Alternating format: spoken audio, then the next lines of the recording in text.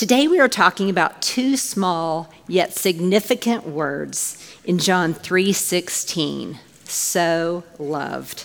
For God so loved the world that he gave his one and only Son. Whoever believes in him shall not perish, but have eternal life. We will break this down into three topics. Define love, we will describe love, and then God's love. So to get our minds and hearts in sync with his love, think of a time when you felt loved. Bear with me for just a moment. I would like for you to shut your eyes and dwell on a time in when you felt loved. Do you remember your age? Do you remember who you were with? Can you feel the joy springing from your heart? Did you feel safe, secure, known, seen? You felt loved. Open your eyes. What a sweet moment as I look out, because I saw so many people smiling as they reminisced on a time when they felt loved. Well, let me take you back 50 years before most of you were even born. And it was 1972, and it was my 7th birthday. Now, we only could celebrate our birthdays on Saturday because my mother was a teacher and my father was a pastor, and so Saturday was birthday day. Now, when you're in the Reskovac family, and yes, that was my maiden name, thank goodness I married a Watson. I looked for a Jones and a Smith, but Watson will do because Reskovac is a mouthful. At the Reskovac house, when you turned 7, you got to go on the Reskovac mystery trip. And I had seen these a couple times because I have a brother who's 2 years older.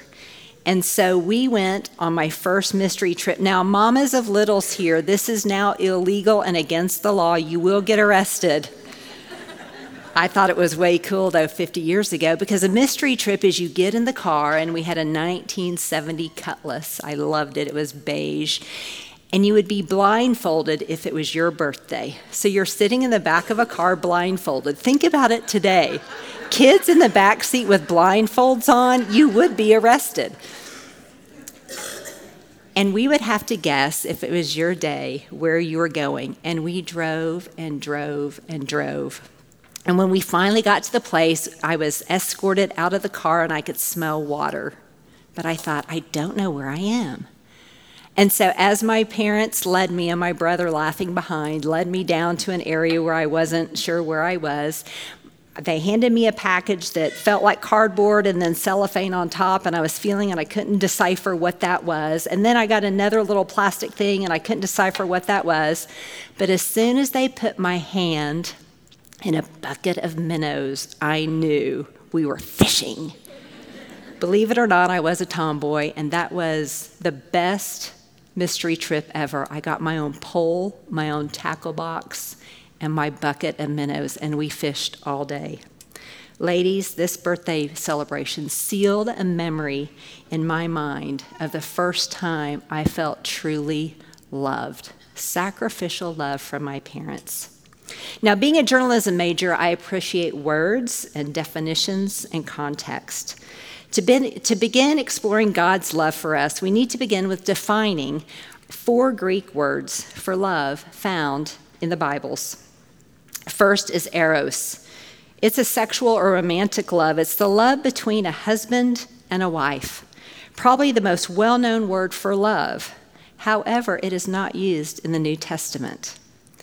Then we have phileo. It's a fraternal or friendly love, the love that you would show a brother or a friend. We also have storge, and that is familial love. That is our love for our family. And then last, but most importantly, we have agape, self-sacrificial love. The word connotes a conscious action rather than an emotional feeling. Common in the New Testament, it describes God's love for the entire human race. God's love isn't sentimental. It's a part of his character. God loves from an outpouring of who he is. His love is undeserving. It's gracious, and it's sacrificial. Agape is a choice. It's a deliberate striving for another's highest good. It is demonstrated through action. God set the standard for agape love in sending Jesus to die for us while we were still sinners. This is the type of love the Bible speaks about the most. The New Testament refers to agape over 200 times. Agape love, ladies, does not come naturally to us. However, it does come naturally to God in His integral part of Him. By drawing close to Him and experiencing His love, we are able to begin to understand what real love means. Only through Him can we show and experience agape love. So my journalist mind diverts to, is love a verb or a noun? Let's turn to the apostle of love for help with this. Who is the apostle of love, you might ask? Great question. The apostle of love is John. Before John met Jesus, he was an ordinary fisherman and earned the nickname Son of Thunder, probably because he and his brother James wanted to call fire from heaven to destroy a Samaritan village. After John answered the call to follow Jesus, he left fishing behind and became fully committed as a disciple for Christ. John's life reflected humility and selflessness. John was so humble that when he wrote the Gospel of John, he did not even mention his own name. Instead, he referred to himself merely as the disciple whom Jesus loved. Some refer to him as a beloved disciple. His entire identity is wrapped up in Jesus. Amazing transformation to go from son of thunder to beloved disciple. John wrote more about love in his gospel and epistles than any other disciple. So he is definitely known as the apostle of love. 1 John 4:8 states, God is love. By saying this, John is pointing out the origin of love. In the previous verse, he writes, love is from God. True love is a part of and comes from the most beautiful, most valuable, most satisfying treasure that exists, God. God so loved. It is true that love is also a verb. In English, we use forms of the word love as nouns, verbs, adverbs, adjectives, but that doesn't change the fact that love, in its divine origin, is an action-producing noun. Love is displayed in action. Another well-known Bible verse, 1 Corinthians 13, describes love this way.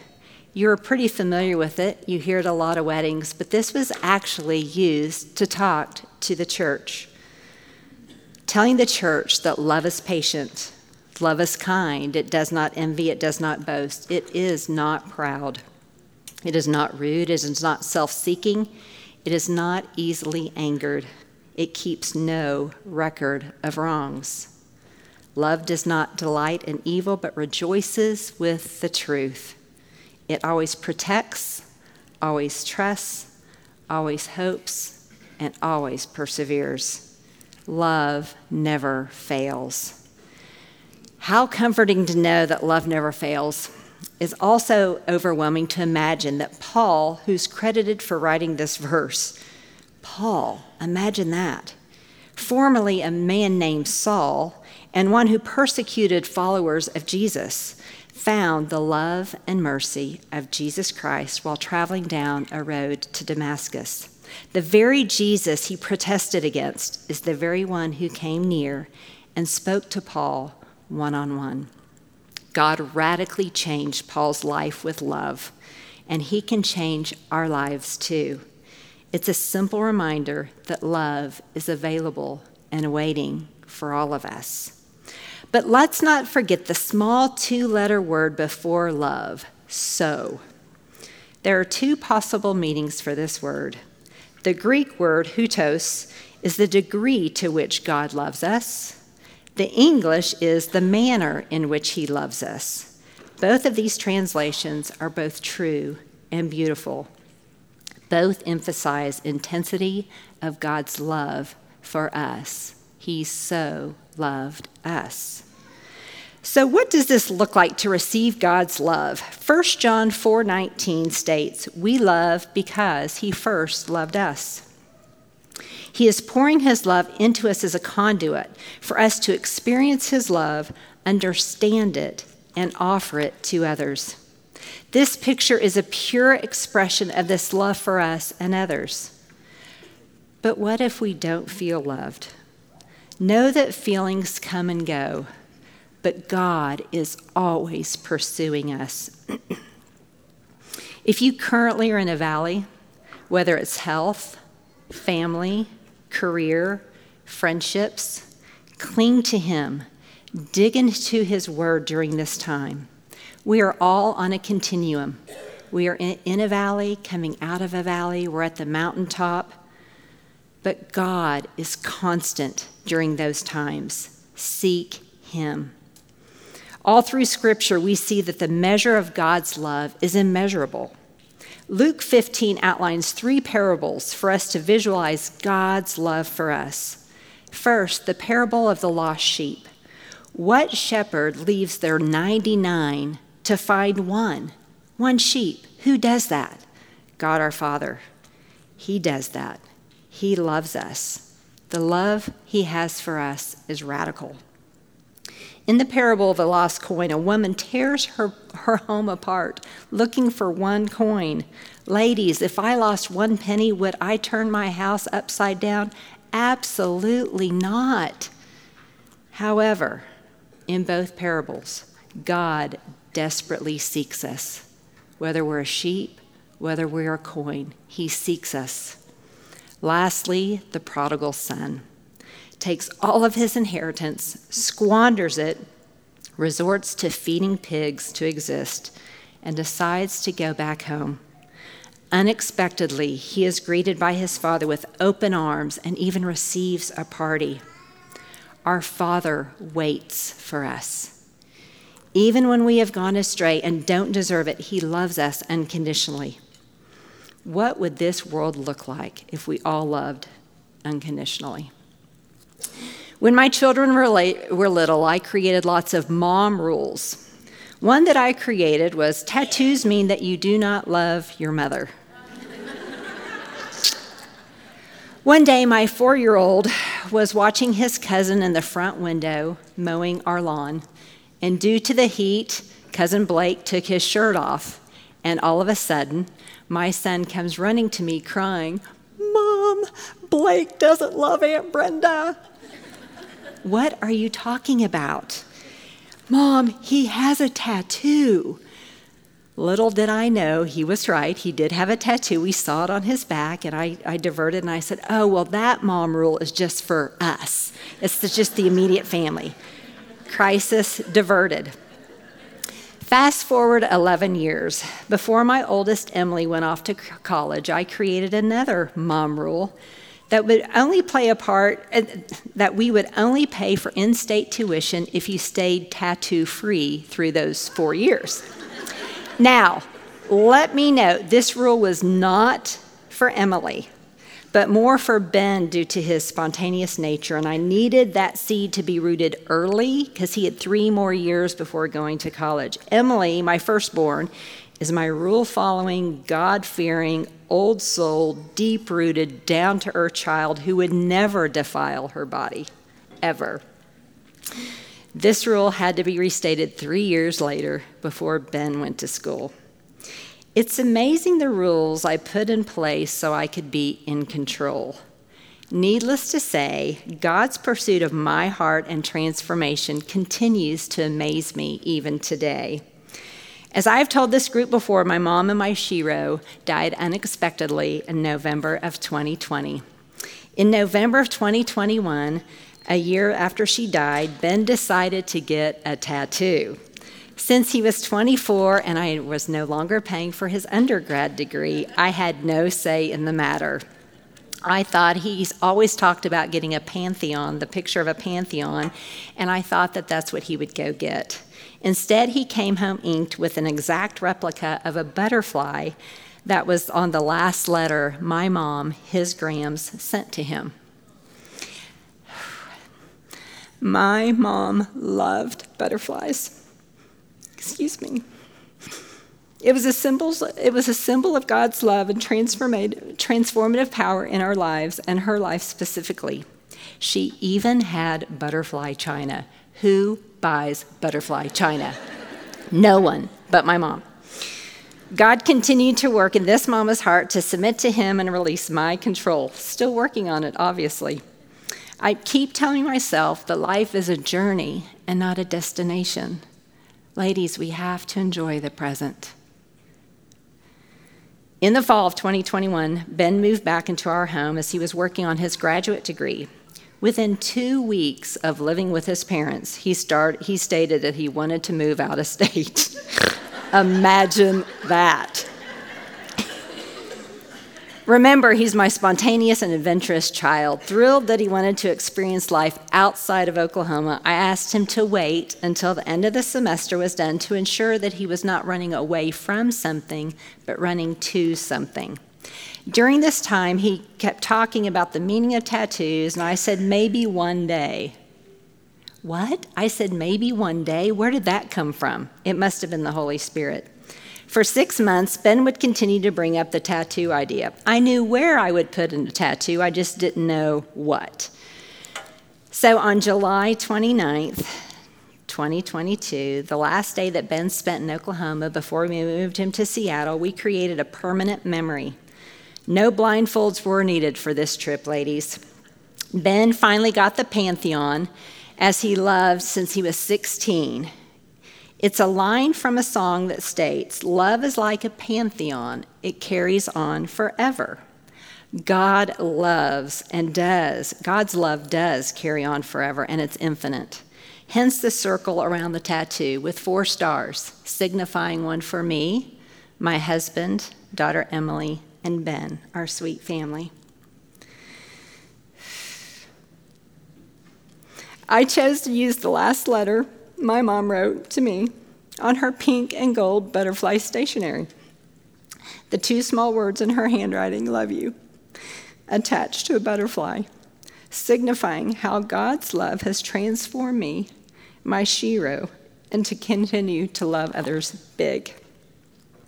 I went from tattoos mean you hate your mom to let's honor your mom and make a permanent memory. Love changes us, ladies, changes us. So let's pursue him. Matthew 22:37 through 39 states, the greatest commandment tells us this, love the Lord your God with all your heart, with all your soul, and with all your mind. This is the first and the greatest commandment. And second is like this, love your neighbor as yourself. That's where pursuing love begins. Look at the noun. Gaze at God and his love. Dive into the greatest commandment in the long run because of the actions it will produce. This is the most loving thing that we can do. Gaze at God in his love. The fact that God gave Jesus for us is not a measurement of our great worth. It's a measurement of his great love. For God so loved. On your table, you all receive stickers like this. I encourage you to take this sticker, put it somewhere that you can read it daily, or give it to somebody who you feel needs to feel love. It's a reminder, ladies, that you are so loved. Let us pray. Precious Father, we are so grateful. We are grateful for you and how audacious your love is for us. Lord, we don't deserve it. We didn't do anything for it. Lord, I ask that these ladies can lean into you to know that you're waiting and seeking them every day. Give them time to just revel in how amazing you are. You are the author and perfecter of us and love. and we are so grateful. It's in your precious name. And all God's women said, Amen.